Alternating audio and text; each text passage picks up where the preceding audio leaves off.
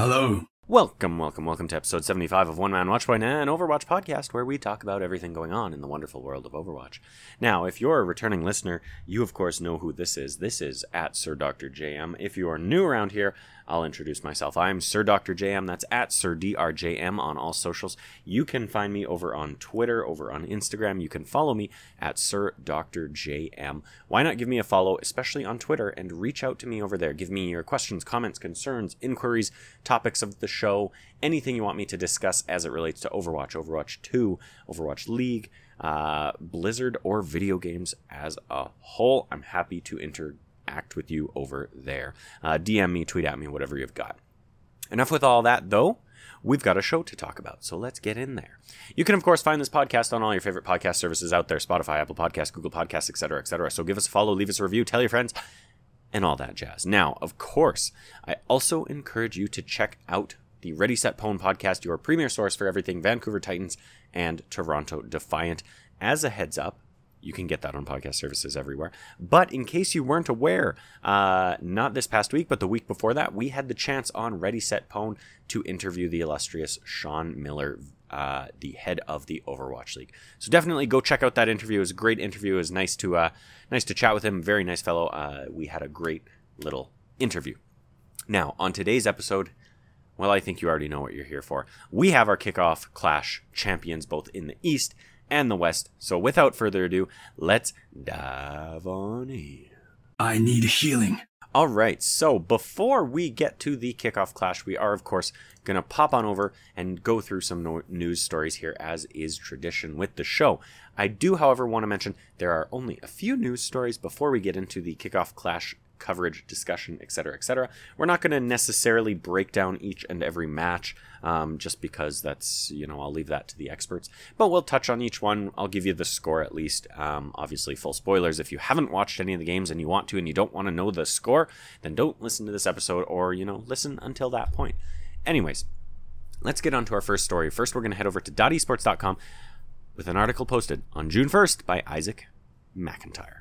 City of Second Chances, Paris Legion, Paris Eternal to relocate to Las Vegas in 2023. Call of Duty League and Overwatch League franchises, Paris Legion and Paris Eternal will relocate to Las Vegas ahead of their respective 2023 seasons. The ownership company behind both teams has confirmed after half a decade of representing the French capital in Activision Blizzard's esports leagues. The two Activision Blizzard franchise slots are owned by Drew McCourt's DM Esports, who recently filed trademarks for Vegas Legion and Vegas Eternal branding. Quote, "The rumors are true. We are excited to announce a new chapter for Eternal fans," end quote. The Overwatch League half of the DM Esports combo revealed on June 1st. The CDL half, Paris Legion, released a similar statement at the same time. Quote, "In 2023, square parentheses, the teams will be relocating to Las Vegas," they confirmed. The swap won't be instant. Both orgs will play out this year as Paris representatives. Quote, "For now, we're looking forward to blowing away the comp for the rest of 2022. Dual relocation announcement comes amid rocky starts to the 2022 season for both Parisian squads. In the Overwatch League, the Eternals just failed to qualify for the 2022 OWL Kickoff Clash playoffs after finishing 0-6 in qualifiers, while the Legion have dropped into last place in the CDL standings. Since being founded in 2020, the Legion has struggled to make any real impact in the Call of Duty competitive scene. The team, which is running 3 Americans and a Canadian in their lineup, has won just $162,500 in non-Warzone events. The Eternal has fared a little better since its 2019 arrival. The Parisians ran 14th in their opening regular season, missing playoffs before lifting to 4th in 2020. Their postseason run that year ended in disaster, however, as they were punted out in 7th to 8th via a 0-3 sweep at the hands of the Washington Justice. The team reshuffled through 2021, but slipped back to 12th to end their third year. Between 2019 and 2020, the Overwatch half of the Paris combo fielded 6 French players, including Soon and Hip, I can't remember. On the COD side of the outfit, just one French player ever made the roster, Breezy. The 22-year-old spent 11 months as a substitute for his home team in 2020 after being dropped alongside the Legion's original Australian core. Activision Blizzard has been eager to bring OWL and CDL franchises to Sin City for some time now, though many fans expected it to be via expansion rather than relocation. The city boasts more than 640,000 residents and provides the perfect spot to host esports events for both rosters in 2023 and beyond. The loss of both Paris teams puts a dent in European aspirations for the Call of Duty and Overwatch enterprises, however. The CDL will have 10 American teams from next year, alongside 1 English team and 1 Canadian team. Mister, I'm just gonna take a second here to scroll up and check out Isaac McIntyre here, who seems to think that either the Toronto Defiant or the Vancouver Titans are not a Canadian team, because we do. Oh, wait. The CDL will have 10 American. Sorry, I thought we were talking about Overwatch League. Let's get back on track. The CDL will have 10 American teams from next year, alongside 1 English team and 1 Canadian team. In the OWL, the Eternals' impending relocation leaves 2018 champions London Spitfire as the sole European team, along 14 franchises from North America, 5 from China, Korea, and Hong Kong. Drew McCourt's father, Frank, owns League One football heavyweights Marseille. So there you go. Apologies for the slip up there. I almost raged thinking they were talking about the Overwatch League there for a second. Anyways, I digress. A bit of a kind of a I don't know how to approach this. I guess I'll pause 1 second. I guess it's a shocking revelation to see this kind of thing happen. The nice thing is, obviously, plenty of notice. This is not happening until next season. They're not immediately dropping their entire roster. Obviously, the roster that is signed currently now has to think about the fact that, hey, you're not going to have a team next year, likely. But in any case, good to see them approaching it this way. Kind of too bad that, I would wager it was at least pushed to be unveiled because of the trademark filings and people kind of uncovering that. Although I think once those went through, they were probably pretty much ready to announce it. Given the shit show we've seen with organizations like the Los Angeles Valiant relocating and things like that. So I digress. It'll be interesting seeing another team in North America. It'll be interesting to see how that plays out. Obviously, they're going to be, almost more well equipped for the league. I think being based out of Paris or Europe in general was a challenge for many teams, just time zone wise and everything like that. I think, if I'm not mistaken, London and Paris are both playing out of LA this year, which does help with that. And obviously, just having the team actually located, in Las Vegas will certainly keep them kind of in that umbrella. So, anyways, there you go, Paris fans. Hope you're ready to cheer for Las Vegas. Moving on from there, our next 3 news stories are all actually about the same team. 2 of them are about the axing of certain players and staff, and 1 of them is about a signing. That's right, I'm sure you guessed it. We're talking about the Vancouver Titans. So first, over on June 1st, just before the kickoff clash. This was Wednesday of last week. Kickoff clash, of course, started on Thursday. So first, we have the Vancouver Titans tweeting, "Today we say goodbye to @PsychoOW. Thank you for your hard work and positive energy throughout each game. We wish you the very best in the next chapter of your career." So that is, of course, the Vancouver Titans saying goodbye to one of their newer additions, Psycho, Flex DPS, Maximilian Otter. I would be remiss to say that this wasn't, that this wasn't a shock to most fans. I don't think anybody really truly saw Psycho being on the chopping block, or saw him as maybe a weak point on the Vancouver Titans roster. Looking at the replies to this tweet, there's a bunch of question marks. There's no, there's I'm so sad, there's WTF, there's what, no, this isn't real, L, wait, no, question mark, oh no, lots of this kind of sentiment. I don't think anybody really truly thought that, Psycho was the weak point or anything. Does that indicate larger problems? Hard to say. I think that probably indicates something we'll talk about in a second here. So, actually tweeted out at that exact same minute at 4 p.m. on June 1st as well was this message also from the Vancouver Titans. Today we announced that Steve Flubby Cornell and Ali Pugh Anwar have stepped down as the head coach and assistant coach of the Titans. We want to thank them for their dedication, professionalism, and positivity throughout the last 2 years. Thank you and all the best moving forward. So that is head coach and assistant coach Flubby and Pugh being axed from the Vancouver Titans. Now, it does say that they stepped down from the position. I do question how much stepping down they actually did and how much more it was simply a conversation of, look, we have to make a change and all signs point to you guys. It is very interesting because, I mean, after the Vancouver Titans had underperformed to such a dramatic degree thus far in this season 5 of the Overwatch League, I think everyone was pretty much shouting, what's going on with the coaching staff? Why did we get an entirely new roster but no changes on the coaching staff? And this is kind of something that we had talked to Justin, the GM, Justin Hughes, over on the Ready Set Pwn podcast shortly before, maybe a month or so before we interviewed Sean Miller. We interviewed GM of the Vancouver Titans, and we talked to Justin about the coaching staff and about the team, and he said, I don't think you've seen everything we can bring to the table, and we've got some more to show. And clearly, that didn't really happen.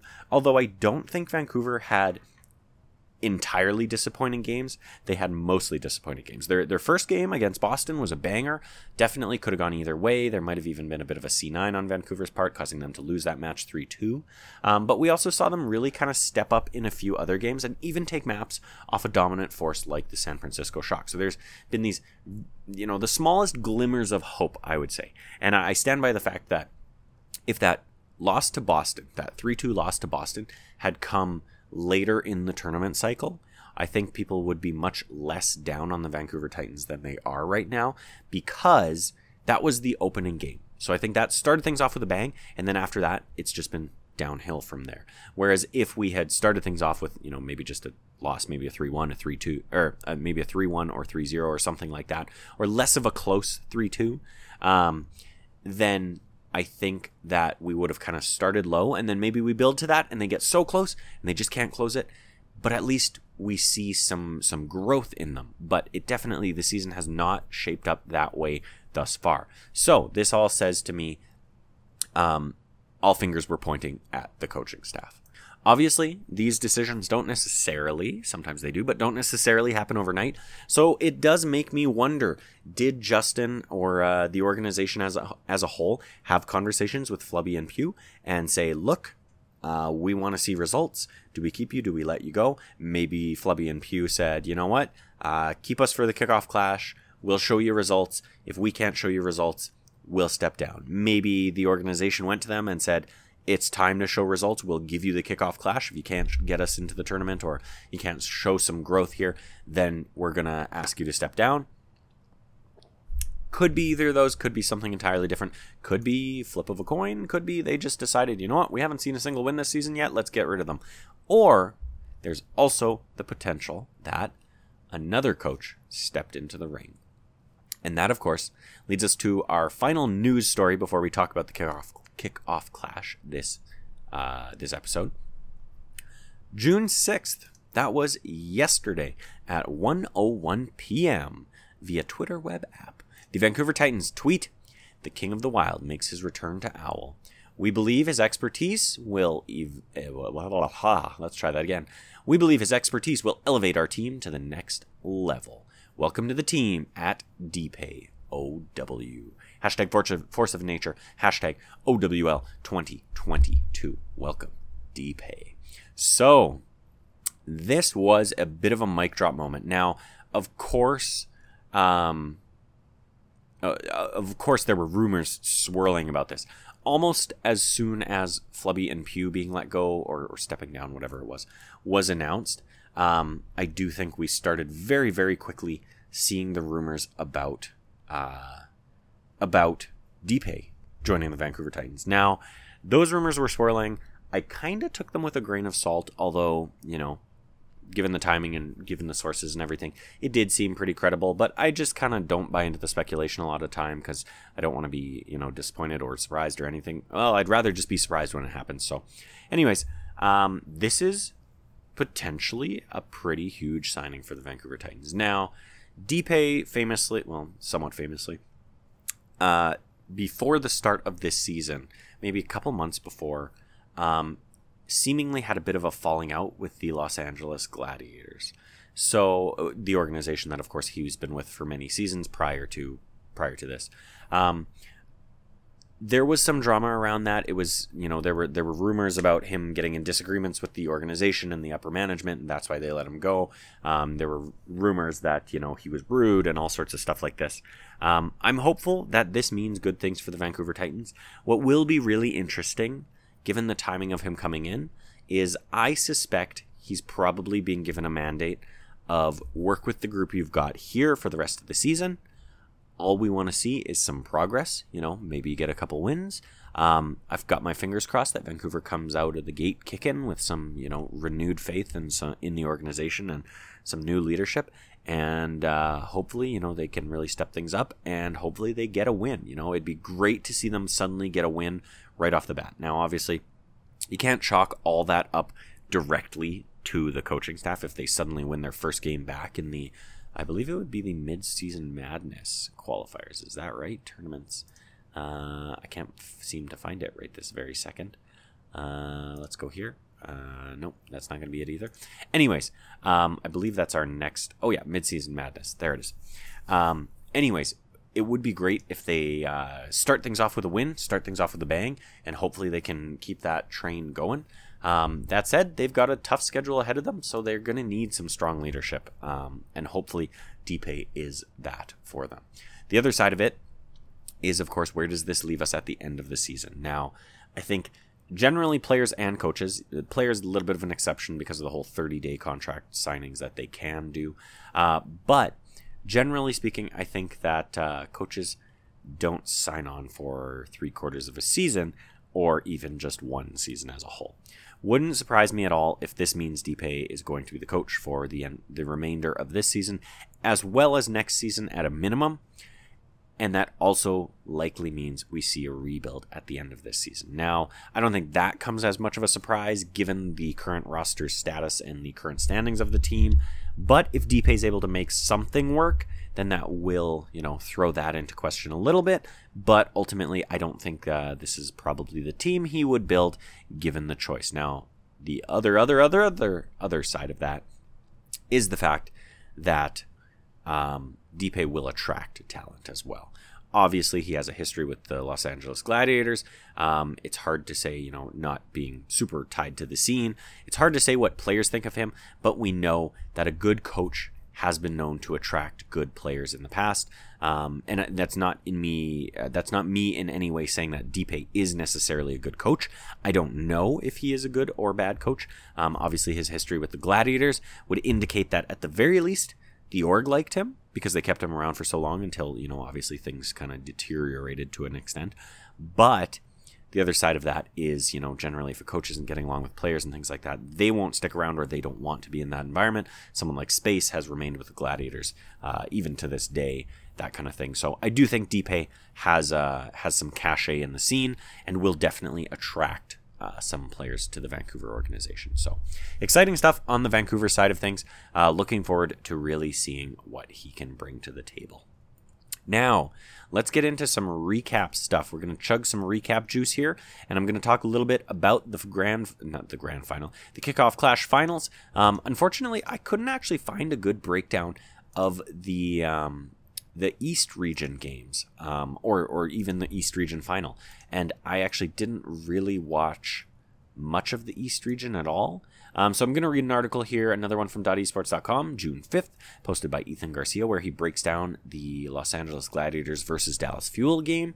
And then I'll just kind of cover the scores in the East. I will cover the scores in the West as well, but when it comes to the East, I couldn't find a good breakdown, so I don't have too much to say about that. So let's get into it. .esports.com, Ethan Garcia, June 5th. Nano boosts and tactical visors help Los Angeles Gladiators sweep Dallas Fuel in Owl Kickoff Clash finals. The Los Angeles Gladiators completely overwhelmed the Dallas Fuel in 4 straight wins today, earning the right to call themselves the champions of the Overwatch League's kickoff clash. The Gladiators entered the tournament as the 3rd seed behind both the Fuel and the San Francisco Shock, but they successfully maintained their upper bracket run all the way to the end. Starting on Ilios, the Fuel appeared to be incredibly worn out after their 4-game series against the Atlanta Reign. Struggling to even contest, the Gladiators controlled well. That was the end of the sentence there. Multiple nano boosts from Shu onto his DPS and tank teammates allowed the Gladiators to completely roll over the Fuel's endeavors, starting the series with a victory that echoed the success of their upper bracket run. A rush composition for the Gladiators on King's Row proved to best the Fuel once more, even after a prolonged skirmish on the first point. Twice the Fuel won a fight at the point, and twice they kept the point unattended for the Gladiators to back cap. Multiple spawn camps from the Gladiators gave them their 2nd of 4 wins, while the Fuel hoped to grab hold of a single map. The Fuel's desperation to find a single pick on the Gladiators was clear from the start of Route 66. No member of the Fuel seemed to care about Kevster's Tracer free-firing on the entire team, increasing his ultimate charge in mere seconds and forcing the Fuel to continue to change their hero comps to find something that worked. The Fuel's attempt to mimic the spawn camping from the Gladiators backfired during their defense phase, bringing the Gladiators to match point. A final push through Coliseum marked the end of the Fuel's run. A valiant push from the Fuel ultimately resulted in a level of discoordination from the team that plagued them from the entire series. One final nano visor from Patapan cemented the sweep for the Gladiators in the kickoff clash finals and earned them the trophy. This was the first time the Dallas Fuel have participated in a tournament final since last year's Summer Showdown, while the Los Angeles Gladiators won the 2021 Countdown Cup. Both teams participated in the playoffs but ended in the middle of the standings. This year has already been exceptional for both Fuel and Gladiators entering the kickoff clash as the 2nd and 3rd seeds and venturing all the way to the finals. The Los Angeles Gladiators head into the next step of the Overwatch League with an additional 3 league points under their belts. They are set to continue their season on June 18th against the Paris Eternal. So there you have it. That's a bit of a breakdown of the final game with the Los Angeles Gladiators 4-0 sweeping the Dallas Fuel. It was an exciting match to say the least. The Gladiators were dominant, although the Fuel did not necessarily show no signs of life. I did think they put up a good fight at certain points. I did think that they actually managed to counter some of the plays that the Gladiators were making, but it largely looked like, you could tell the Gladiators were controlling the match. Even when the Gladiators fumbled and the Fuel would win a fight, you could tell the Gladiators were playing with a certain level of swagger and a certain level of confidence that they knew they would take control again and come out on top. And boy, oh boy, did they come out on top. So, round of applause for the Gladiators, of course. Now, before we cover the rest of the tournament, I do want to talk a little bit about this article here. Another one from .esports.com, this time by Adam Snavely, posted on June 6th. That was yesterday. Written by which reads, Overwatch League's 2022 Kickoff Clash peaks at 121,000 viewers. The Overwatch League completed the first stage of its regular season, the kickoff clash, yesterday, with the Los Angeles Gladiators claiming the first tournament of 2022, and just like last year's May Melee, the opening week of competition led the way in terms of viewership. The 2022 kickoff clash posted a peak viewership of 121,227 people tuning in at one point to see the Gladiators take on the New York Excelsior in their first match of the 2022 season. Figures stayed high on day one, with the other 2 matches from the first day of the opening weekend also peaking at well over 100,000 viewers, according to esports charts. While the peak viewership numbers for the first stage of the regular season were solid and actually improved upon viewership numbers from 2021's May Melee, the average viewership totals for the stage will give OWL some cause for concern. The average viewership of the 2021 May Melee was much stronger than the 2022's Kickoff Clash, according to esports charts. Last year's first stage peaked at 113,467 viewers, also occurring on the opening weekend of play. But the average viewership for matches in the May Melee came in at 69,138 viewers, while the Kickoff Clash only managed an average viewership of 50,201 viewers. Despite improving on peak viewership, it appears that the new season failed to retain viewers as well as the league did last year. The improved peak in the opening week weekend of 2022 was most likely due to the league's transitioning to 5 versus 5 play and the debut of new maps and game modes coming with Overwatch 2. With these changes altering the entire way Overwatch is played, it's natural that fans were curious about what professional play would look like. It doesn't seem that the Overwatch 2 patch succeeded in recapturing the imagination of lapsed fans, however. The decline in average viewership could also be chalked up to the extensive technical issues that have plagued OWL broadcasts so far this season. Viewers have complained at length about continued issues with frame rates while trying to watch matches on YouTube. While the Kickoff Clash featured a triumphant return to LAN events for OWL after going so long without them due to COVID-19, the viewership numbers are at best fairly average for the league, and at worst a sign that viewers aren't sticking around. Currently in the last year of its exclusive broadcast deal with YouTube, the league will be keen to improve upon the Kickoff Clash numbers if it hopes to secure a new deal in the future. So there you go. Lots of important context in there. Comparing the past season to this current season. One thing that I think they actually missed in that is the fact that there were drops to the beta, to the Overwatch 2 beta, largely tied to the not necessarily the Kickoff Clash finals that we just watched, but earlier on in the season. They talked a lot about the early viewership in the season, but they didn't mention that. And it's actually kind of interesting that we didn't see a larger spike because of that. Although maybe I'm taking that out of context. Maybe they were only talking about the Kickoff Clash here. Anyways, I digress. Interesting comparison points, interesting stuff.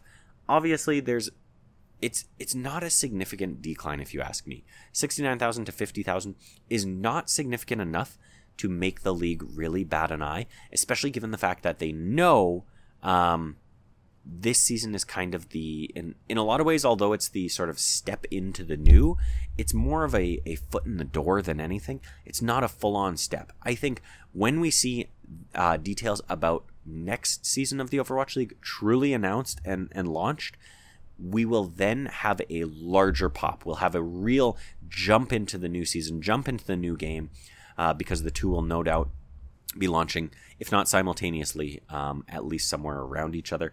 I think it's a given that Overwatch 2 has a full release before or right around the same time as the 6th season of the Overwatch League kicks off. So anyways, I digress. Wanted to bring that up because, like I say, there's some interesting details in there. So with that, we're going to move on over to talk a little bit about the tournament. So again, I'll recap the East. I'm just going to kind of cover the scores because, again, I didn't really watch much of the East. And then I'll go over the West and I'll kind of touch on a few more of those games because I did watch a number of those games as well. So first things first, over on the Eastern side, winners round 1, we saw the Philadelphia Fusion beat the Hangzhou Spark 3-1. Pushing the Spark to the losers bracket. We then saw the Seoul Dynasty take on the Shanghai Dragons, and Shanghai came out on top 3-2, pushing the Seoul Dynasty to the losers bracket. So, our first losers round game then, commencing on June 4th, was the Seoul Dynasty playing against the Hangzhou Spark. We then saw the Seoul Dynasty taking the Hangzhou Spark out in a 3-0 manner. Pretty surprising stuff for most, I think. I think Hangzhou seemingly was coming into this tournament cycle on the top of their game. They had the best record, if I'm not mistaken. And I think everyone was pretty well looking forward to seeing them play against Philly, because Philly seemed to be a pretty dominant force as well. However, that is not the case. Seoul advances through the losers bracket, and the Hangzhou Spark are out of the tournament. On day 2, we saw continuing day 2, we saw the Philadelphia Fusion take on the Shanghai Dragons, and of course, we saw the Shanghai Dragons falter once again and get knocked down to the losers bracket, with Philly taking them out in a 3-0 fashion. So, kind of upsets so far. I think, someone had to lose in Seoul versus Shanghai, so not necessarily an upset there. But seeing Philly already beat the Hangzhou Spark, knock them to the losers final, then Hangzhou being out, then Philly knocking the former champion Shanghai Dragons down to the losers bracket, I don't know that many people predicted that. I definitely think Shanghai was largely favored given their history, but I think most of us are going to have to reevaluate where we rank Shanghai at this point in the season. So, we then move on to our final day in the Eastern bracket with the losers round 2, where we saw the Seoul Dynasty beat the Shanghai Dragons 3-2. Seoul advances to the final to play the Philadelphia Fusion, and our final game in the East sees the Seoul Dynasty complete a steamroll 4-0 win over the Philadelphia Fusion. So, congrats to all you Seoul fans. Philly obviously performing exceedingly well. Shanghai maybe being a bit of a disappointment. Hangzhou Spark being maybe a bit of a disappointment. But I digress. Seoul is on top. And Seoul, congratulations on your win. Now, let's move on over to the Western region to break down some of these games real quick. Again, I'm not going to do a full recap of these games, but I'll touch a little bit on some of the games that I watched. So, winners round 1, of course, our first day of matches in the West. We saw the Washington Justice take on the San Francisco Shock, and we had our first team get knocked down to the losers bracket as the Shock beat the Justice 3-2. After that, we saw the Atlanta Reign take on the Florida Mayhem, and unfortunately, knocking my Mayhem down to the losers bracket with a 3-1 win for Atlanta. Then the Houston Outlaws took on the Los Angeles Gladiators, and the Gladiators, of course, steamrolled the Houston Outlaws, knocking them to the losers bracket 3-0. And finally, we saw the Toronto Defiant get bested by the Dallas Fuel in another 3-0 fashion. Now, of these games, the one that I do want to talk about is the Toronto Defiant versus Dallas Fuel. Of course, as we all know, I'm a Toronto fan. I am a casual fan of the Dallas Fuel, but I was cheering for Toronto because I really wanted to see them do well and advance in this tournament. I actually thought this match was pretty good for the Toronto Defiant. Now, it should be no surprise that Dallas 3-0'd Toronto, given they did this just I want to say a week before, maybe 2 weeks before the actual tournament. So it wasn't surprising when Dallas picked Toronto to go against in the first round.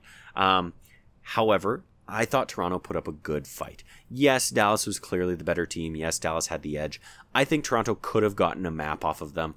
And I did think that Toronto played well. It's kind of similar to the Gladiators versus the Dallas final in that the Dallas Fuel just were able to capitalize on Toronto better and really take advantage of the mistakes Toronto would make. Every now and then you see a glimmer of hope for Toronto, and like I say, it would seem like, oh, that was a good attack or something like that. But then Dallas would just come back on their attack and just be that much better than the Toronto Defiant, ultimately knocking them to the losers bracket as well.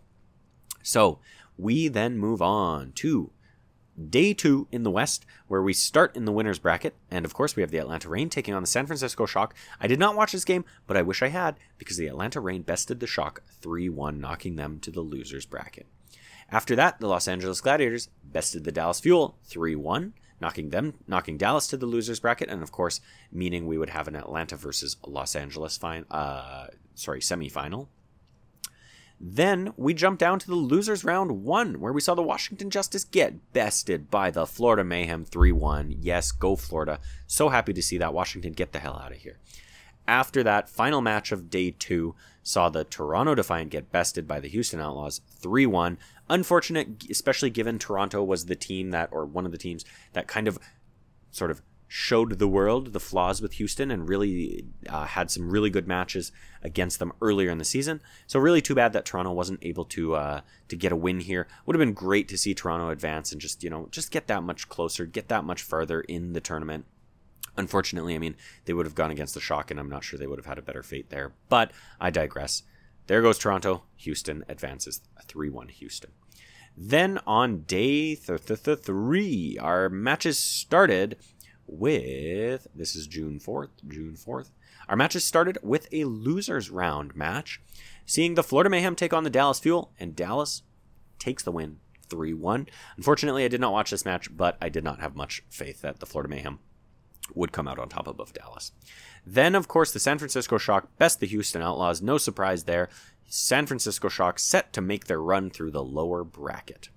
Finally, we move up to our winners round 1 match on June 4th, where we saw the Atlanta Reign get steamrolled by the Los Angeles Gladiators. I did not watch this match, but I suspect it was a quick one. 3-0 for the Glads.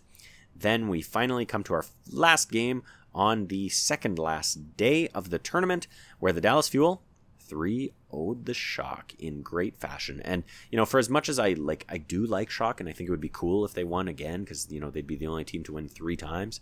They're the only team to win twice, but anyways, the Grand Championship I'm talking about, of course. The Dallas Fuel managed to knock them out of the losers bracket, meaning that Dallas will play again on Sunday, and the San Francisco Shock are out of there. We then have our losers round 4 match, the first match of the day on June 5th, with the Dallas Fuel taking a 3-1 win over Atlanta. Not incredibly surprising there. I think Atlanta, although they have some positives to take out of this. They also have some work to do. Obviously, their big positive that they get is they managed to best the San Francisco Shock. They actually started the fall of the Shock, if you will. Knocked them into the losers bracket. Obviously, Shock got the win against Houston, but then they had to face Dallas, and they were out of there. So Dallas beats Atlanta 3-1. Dallas goes on to play a second match of the day against the Glads, and we all know how that one turned out. 0-4 for the Glads. The Glads come out on top. The Glads are your Kickoff Clash champions. So if we take a look at the standings now, we take a look at the 2022 regular season, we do see the San Francisco Shock sitting pretty in the top position with 7 points. We see the Dallas Fuel also sitting with 7 points in second, and the Glads in third with 7 points as well. All of that comes down to their map differential and win-loss. Obviously, Gladiators get some extra points for coming in first in that tournament cycle. I'm not sure if this is reflecting that, but I digress. That's where we sit. Seoul sitting pretty on top in the East, and that's our standings as of now. So that's what things looked like over this past weekend. Now, I've got to admit, upcoming games, if we jump to week 6, so that would be this coming weekend, we, of course, have a week off. 10th, 11th, 12th, we will not have any matches. They like to give these breaks to the players, to the teams, to the orgs, and everything like that. We will be returning to matches on Thursday the 16th, so we got a couple Thursday matches again. We got 3 Thursday matches, so let's take a quick peek at those. I'll just quickly touch on them. Pick'ems are not yet open for this this season, or for this upcoming tournament cycle. I'm going to do those in next week's episode. So, Thursday, June 16th at 1 p.m., we have the Florida Mayhem taking on the London Spitfire. Should actually be a decent match, if you ask me. Now that I think about it, I mean, as we know, London's been on a bit of a hot streak. They've been taking some wins off teams that I don't think many people would have suspected they would take wins off of. So, London looking to come back big. Florida, of course, hoping to continue their streak and continue working hard as they have been. Then we have the Dallas Fuel taking on the San Francisco Shock. So that should be a really good match, given everything we saw in the tournament with Dallas and San Francisco. And San Francisco, no doubt, going to come back with a bit of a chip on their shoulder. We then have the New York Excelsior against the Washington Justice. Obviously, New York missing out on the tournament cycle, having only 1 win this season thus far. Washington sitting pretty at that good old 500. They have a 3-3 record with 0 map differential. They are perfectly in the middle there. Then the Toronto Defiant taking on the London Spitfire. Again, another one that could be a bit of a sleeper match. London, like I say, looking to come out hot. Kind of, I feel like Florida and Toronto both have the edge over London, but London looking to punch up. Definitely, you could see them put up a good fight against both those teams. The Atlanta Reign then we moved on to Friday here. I didn't mention that. The Atlanta Reign then take on the Boston Uprising, which, I'll be honest, probably not going to be a crazy match. Boston, although we know they had some drama at the end of the tournament cycle there, before the actual tournament happened. Getting rid of a few players, maybe trimming some of the fat, so looking to come out big for them, I'm sure. And of course, the Atlanta Reign also having a bit of a chip on their shoulder after their performance in the tournament, making it as far as they did, but ultimately not being able to come out on top above some of those sort of top teams, if you will. Our final match on Friday, June 17th at 4 p.m. Mountain Time features the Vancouver Titans taking on the Los Angeles Gladiators. Now, I was talking before, obviously, Vancouver, wouldn't it be great if they could get a win coming off of the break under their new coach, under their new leadership with Deepe in charge? I don't think they're getting the win. Not against the Los Angeles Gladiators, who will no doubt be looking to 3-0 the Vancouver Titans. So, after that, we see the Houston Outlaws looking to take on the Washington Justice. Could be a fairly even match. Washington, again, if Washington wants to pick at Houston until they begin to decay, then certainly Washington might come out on top. But I would give the edge to Houston here. We then have the Los Angeles Gladiators taking on the Paris Eternal. So basically, Glad's getting a free weekend of wins here, it would seem. Although hopefully Paris is able to put up a fight. Paris, seeming to have a bit of a bump at the end of the season there. Bringing in Wub and starting to improve some performance. So maybe they'll show up, but ultimately Glads are looking mighty scary right now. We then see the Dallas Fuel take on the Atlanta Reign, which again could be another exciting match. Dallas having a couple of good, exciting, and likely tough matches here. First playing San Francisco Shock and then playing the Atlanta Reign. That one could be one to watch. We're now on Saturday as well. That was the final game on Saturday. Then we come to Sunday, June 19th, 1 p.m. This one is probably going to be my match of the weekend. Honestly, Sunday, 1 p.m., June 19th, we see the Toronto Defiant taking on the Florida Mayhem. Two of my favorite teams here, Toronto because of the Canadian edge, obviously, and the org and everything like that. Florida because of their Florida, and I love them. So this one, honestly, could be a pretty exciting match. Right now, Florida sitting in 4th, Toronto sitting in 6th. Both teams with a record of 4-2. Could be really interesting. Could be some exciting stuff here. I think these two teams are fairly evenly matched. I would probably give the edge to Florida, but if Toronto comes out, if Toronto is able to really pop off, especially I think I actually liked that in the tournament we saw Although and Finale play together, whereas previously it's been Although and Hisu or Finale and Hisu. I actually really liked that look, and I'm hoping they continue to build on that and improve. Moving on from there, the Boston Uprising taking on San Francisco Shock. As I mentioned before, Boston looking to continue their upward trajectory. Going to be a tough one against San Francisco for sure. Then we have the Paris Eternal taking on the New York Excelsior. This match has a potential to actually pop off and to give the Paris Eternal their first win of the season. And guess what? If Paris gets their first win there, then we have a definitive last place in the Western region with the Vancouver Titans sitting at a record of 0-6. And guess what? Our final match on Sunday, June 19th at 5:30 p.m., Vancouver Titans taking on the Houston Outlaws. So, looking like there's a chance Paris could get a win when we return to play in Owl Season 5 for the Mid-Season Madness qualifiers.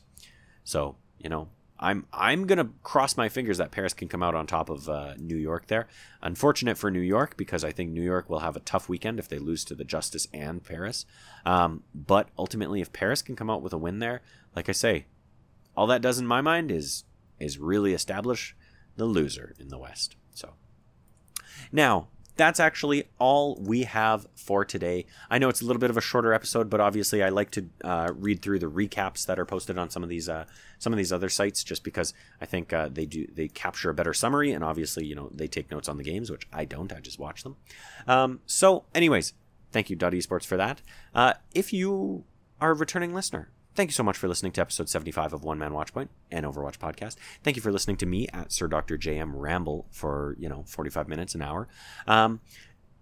If you enjoy what you heard here on One Man Watchpoint, please share the wealth, let your friends know, like, subscribe, share, all that jazz. You can find One Man Watchpoint on podcast services everywhere: Spotify, Apple Podcasts, Google Podcasts, etc., etc. So give us a follow, leave us a review, tell your friends, and all that jazz. And of course, also check out Ready Set Pwn, your premier source for everything Vancouver Titans and Toronto Defiant, where I am lucky enough to be the third chair with my hosts Chris and Alex as they guide us through everything Vancouver Titans and Toronto Defiant. Once again, thank you so much for listening to episode 75. Our kickoff clash champions have been crowned. Congratulations to the Los Angeles Gladiators. Congratulations to the Seoul Dynasty. And we will catch you in a week's time as we move into the Mid-Season Madness Tournament. I need healing.